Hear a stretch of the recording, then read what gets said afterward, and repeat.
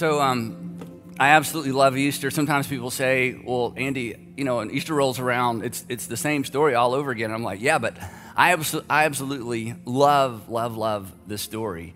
But the thing is, to understand the full implications, in fact, to understand the personal implications of the Easter story, requires us to pause in the very, very early moments of the story. The early moments of the story that we tend to rush by whenever we read the story, the early moments when sometimes people read the story to us, or perhaps the early moments when you've heard the story preached about or taught about in church. So I want to take you for just a moment back to that moment when Jesus has just been crucified. He's hanging on a cross. People are staring. There's a large crowd. In the back of the crowd are the disciples that have not fled the city. In the back of the crowd is his mother. In the back of the crowd are the women who'd followed him from Galilee. But let me tell you who wasn't there. When Jesus was crucified, there were no Christians, there was no church, there was no Bible, and there were no believers. When Jesus was crucified, all there were left were dozens of Galileans who were brokenhearted, overwhelmed with sorrow, confused. Their leaders, their religious leaders, had conspired with Rome, their enemy, to murder, to falsely accuse and try and crucify the best person they'd ever known. Someone who was not supposed to die. Someone who they had come to believe was God's ultimate and final Messiah, God's final king. And yet, in less than 24 hours, he was arrested, he was tried, and he was crucified. And they were in shock, because this was completely unexpected. In fact, they thought, his closest followers who were in Jerusalem at the time, they thought they were on the verge of winning. Because just 4 days before this, they had come into the city of Jerusalem. And as they got closer and closer to the city, the crowds that followed Jesus and his disciples had grown and grown and grown. By the time they get there, there are people outside the city walls who are welcoming Jesus in as if he's a conquering hero, as if he's some sort of military general who's just brought glory to their city and glory to their nation. And then it becomes, at first it's religious, it's Hosanna, Hosanna, Hosanna, and then it becomes political. Hosanna, blessed is the one who comes in the name of the Lord, and blessed is the King.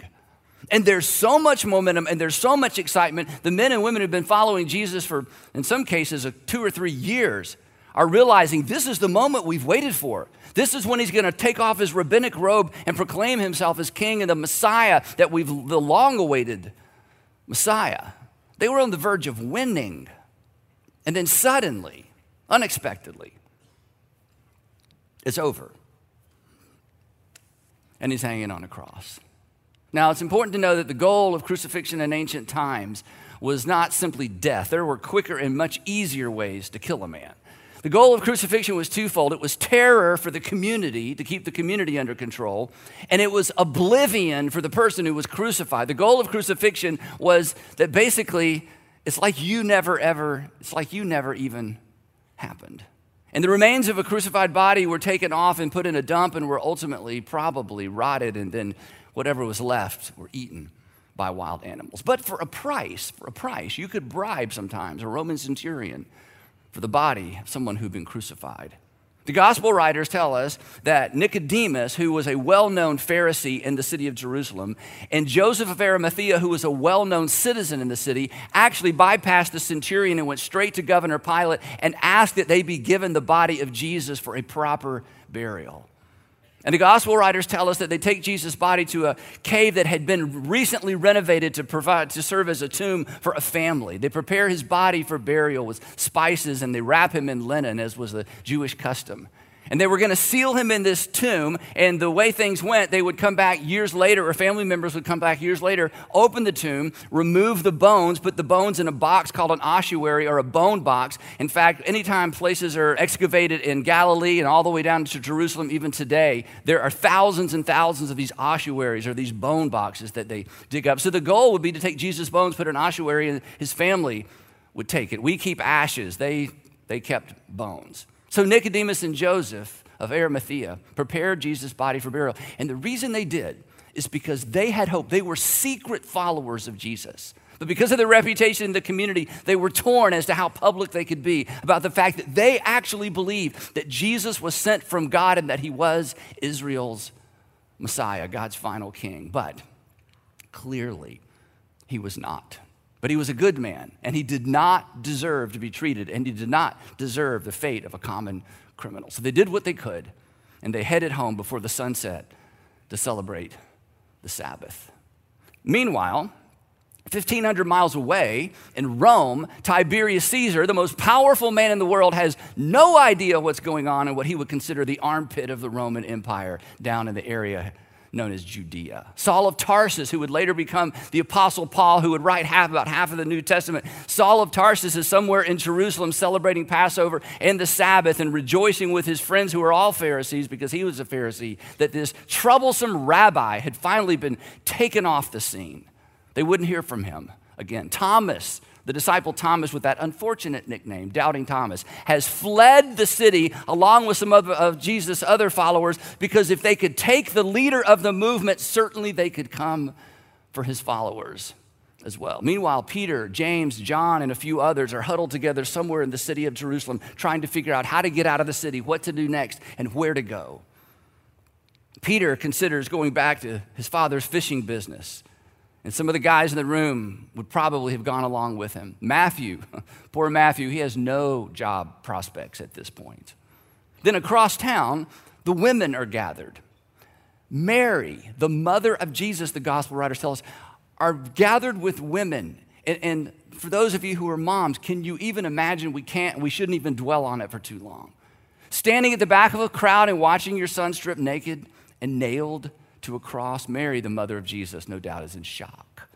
So what you have in this moment, and the reason we're pausing here, is you have confused citizens, you have frightened ex-disciples, you have broken-hearted women, you have a broken-hearted mother. But one thing you would not have found in that moment, you would have found no Christians, no believers, no followers, nobody. They write themselves into the story as unbelievers. Nobody, included Jesus' mother, believed that Jesus was the Savior of the world.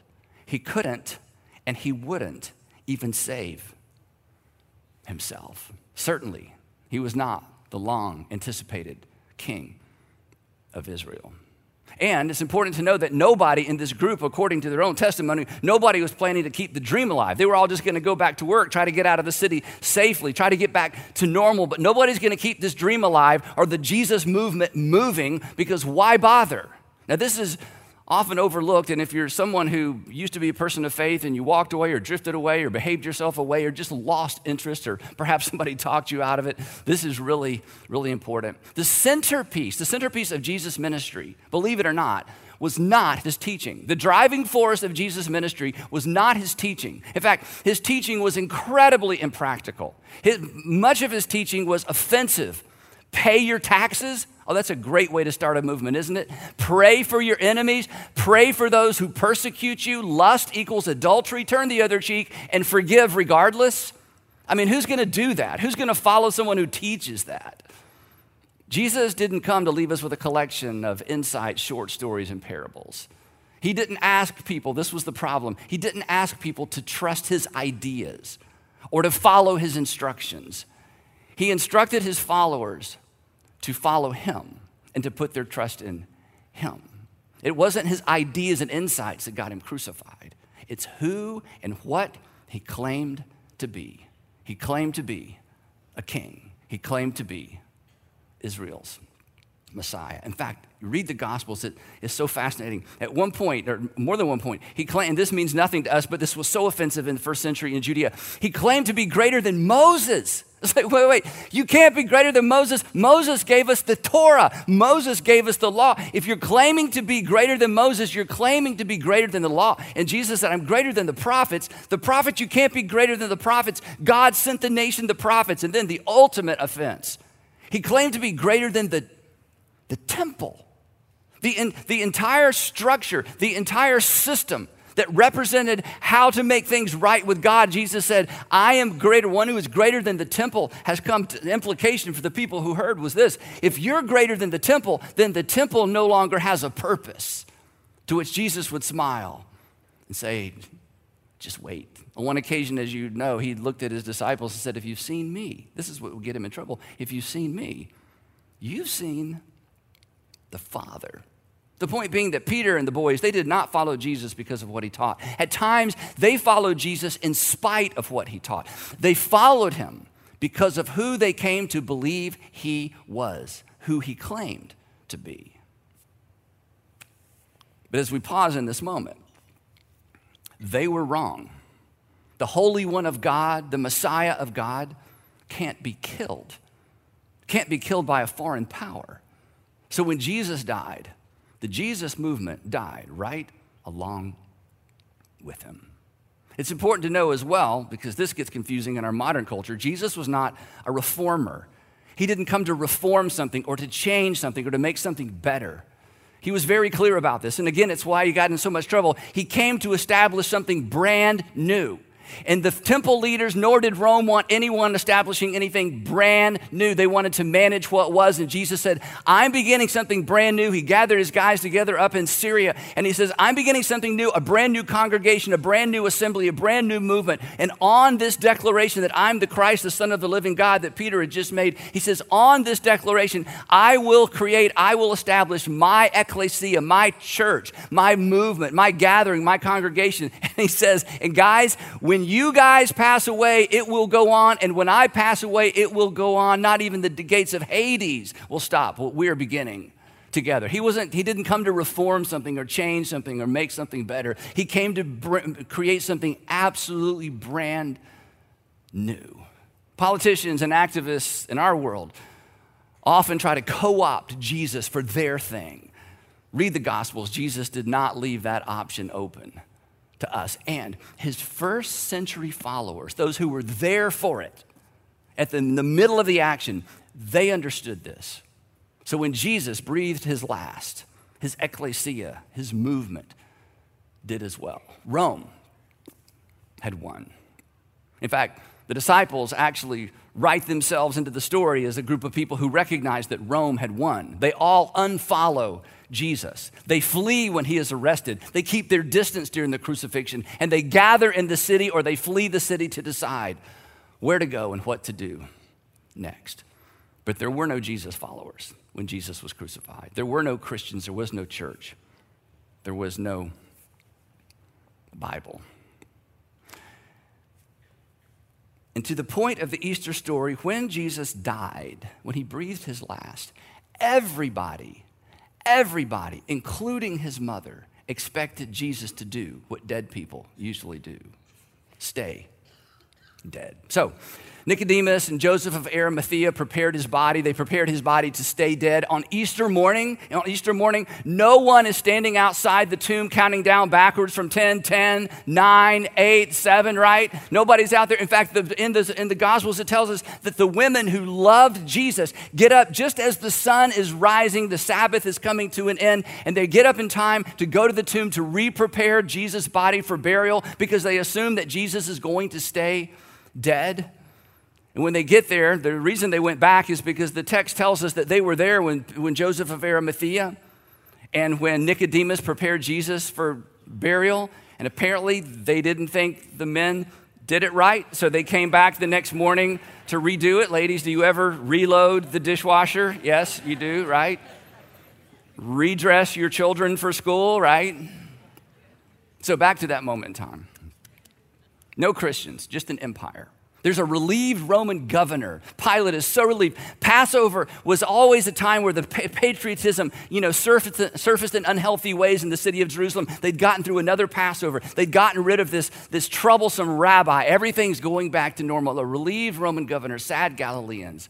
The empire and temple had conspired together to rid themselves of this radical rabbi, potentially avoiding a bloody uprising. So, crisis averted. And now everything and everybody goes back to normal. Get the picture? Now, hit pause right there. And I want us to fast forward 350 years to a very specific date, February the 27th. February the 27th in the year 380. On February the 27th in the year 380, the Roman Emperor Theodosius I actually issues what is referred to as the Edict of Thessalonica. He passes a brand new law. And this brand new law makes Christianity the official religion of the Roman Empire. But not only does it do that, it actually ends state support for the pagan priesthood. That now the pagan priesthood that has been supported by Rome all these years loses financial support, and all of that financial support shifts to the church, and Jesus and Christianity is declared the official religion of the Roman Empire. To which, when you hear those two things, you look at what happened at the crucifixion of Jesus, then you hear about this, our response should be, what?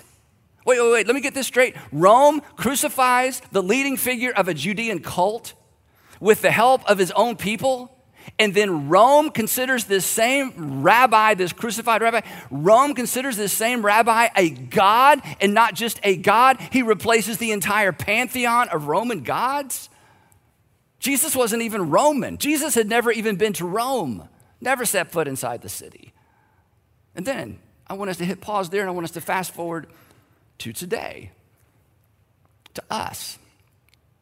Today, there is no Roman Empire. But today, the city of Rome is full of crosses. But the crosses don't represent Roman crucifixion.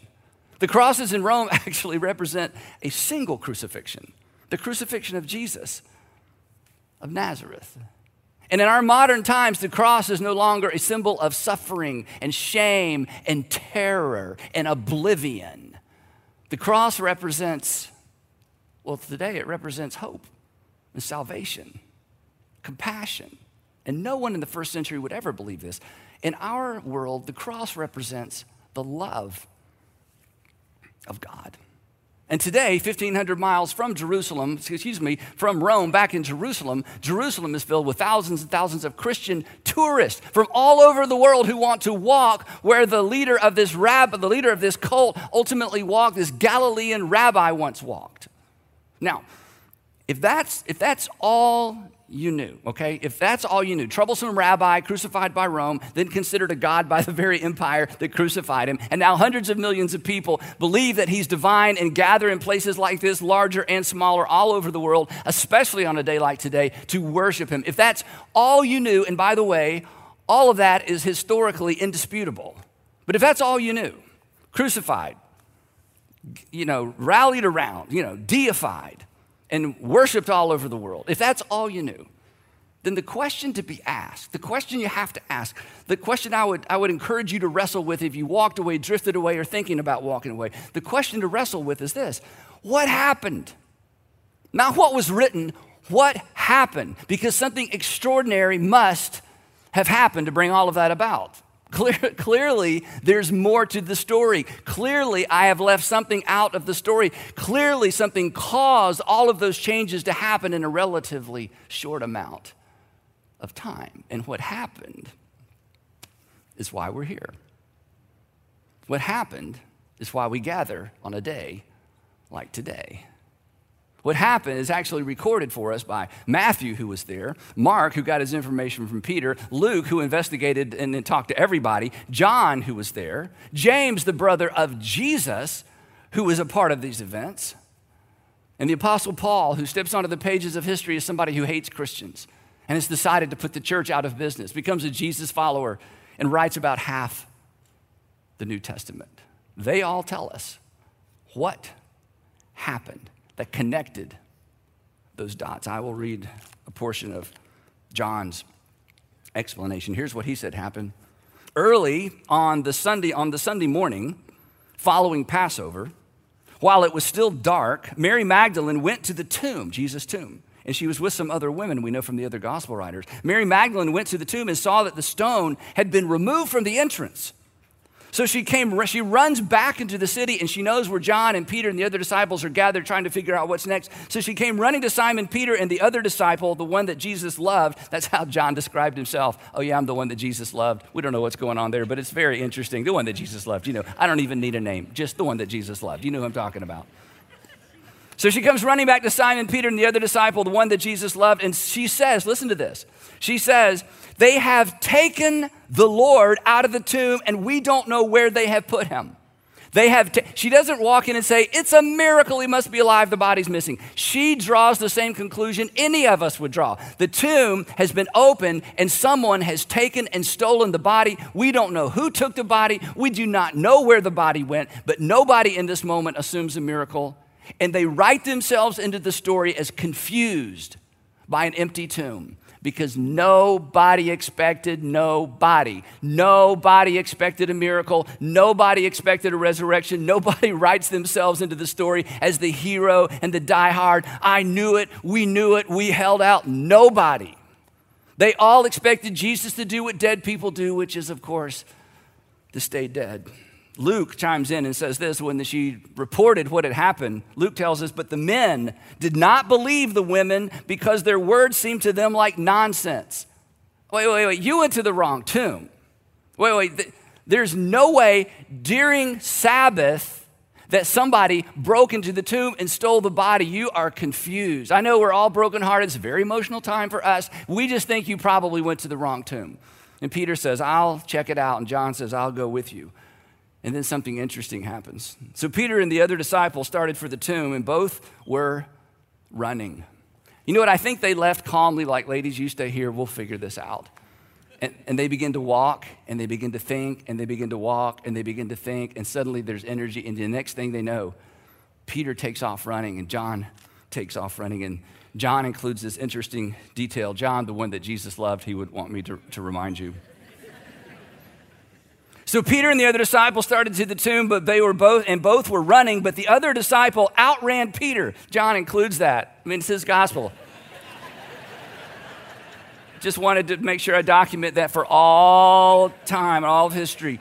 It's one of those details that when you read the Gospels, you think this must be true. Why would anyone include that? Why would anyone make that up? Anyway, but so John, because he outran Peter, he gets to the tomb first.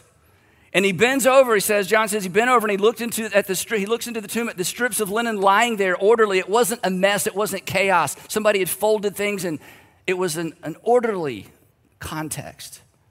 And then Simon Peter came along, this isn't in the text, huffing and puffing behind him. And Peter, because he's Peter, went straight into the tomb and he saw the strips of linen lying there and how they were lying there, as well as the cloth that had been wrapped around Jesus' head. And finally, John, the other disciple who had reached the tomb first, he keeps saying that, also went inside. This is so powerful. And John tells us that he saw, and I believed. Later that afternoon, Jesus visits, very much alive, with his apostles in the city. And here's what the gospel writers tell us, and here is what history tells us. They immediately re-engage with the message and the mission of Jesus. But they did not re-engage because of what he taught, and they did not re-engage because of something they believed. They re-engaged because of what and who they saw. They re-engaged because something had happened.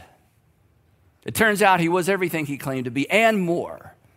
He was, in fact, as he told Mary and Martha after Lazarus had died, I am the resurrection and the life. It's not a category. It's not something you read about or study. Look at me, Mary and Martha. You are looking at resurrection and life, which made no sense to them. And suddenly all of these things that Jesus taught and all of these things Jesus claimed and all of these things Jesus said about himself, suddenly all the dots connect and his movement reignites in a moment because he was, in fact, God's final king, who came to die for his subjects instead of requiring his subjects to die for him. It was, in fact, an upside-down kingdom, and now they understood and they re-engaged. And the interesting thing about the Easter story, and this is what I wish I could say to every single human being on planet Earth. The resurrection of Jesus is not a Bible story. The resurrection of Jesus is the story.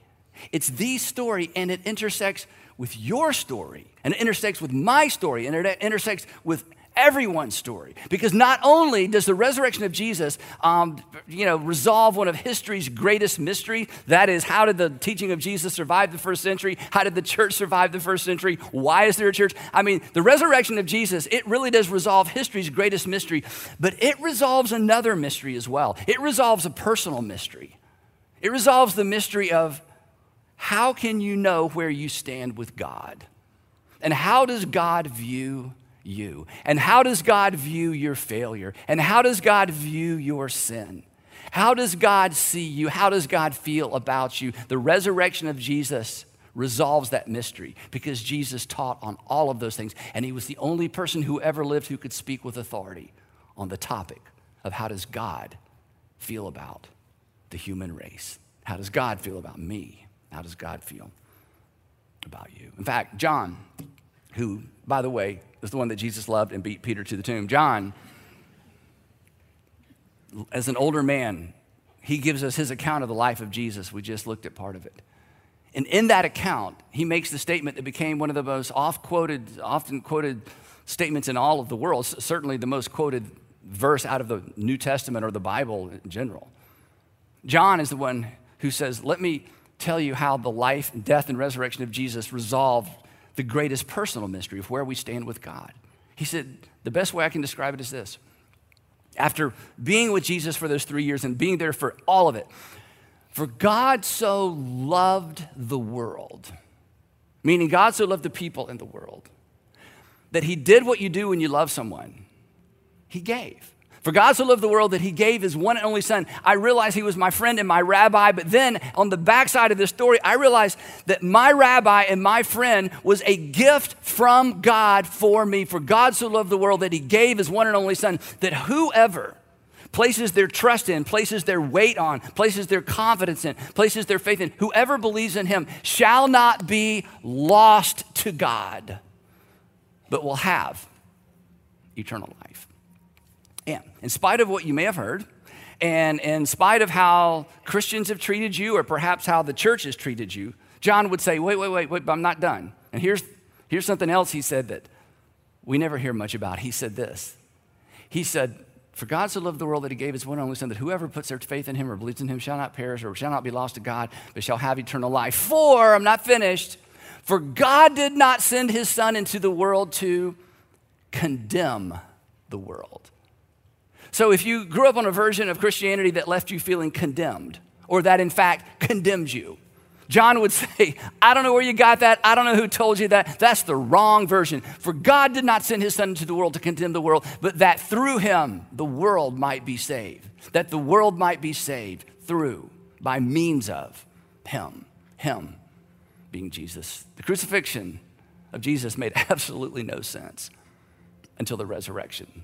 The resurrection is why the story was told, because everything up until that point wasn't all that remarkable and wasn't necessarily worth repeating. Many people had been crucified by Rome. The resurrection of Jesus isn't a Bible story. It is the story. It is the reason that we have the Bible. And not only did the resurrection make sense of Jesus' crucifixion, it made sense of everything that Jesus said. And it made sense of God's love for the whole world. His secret ambition, his ambition from the very beginning, was to die so that we could live. His resurrection means that he is who he claimed to be, a savior, peace with God, a reason to believe, a reason to follow, a reason to believe that he is a king worth following. Because after all, no other king would wash our feet. No other king would wash anyone's feet. No other king would prepare a table for his enemies. No other king would lay down his glory for the least of these. No other king would touch disease, would touch a leper's skin, open his arms to let the outcast in, respond with mercy in the face of my sin, respond with mercy in the face of your sin. No other king would have put up with the mockery and be led to slaughter and then to stand there before Governor Pilate and refuse to speak. Take up a cross and choose to die with thieves. Take up a cross and give his life for you and for me. That's why we celebrate. That's why Easter is a big deal. It's the end of the story that makes it a story worth telling. The story of a king who was like no other king. Heavenly Father, thank you for preserving this ancient text.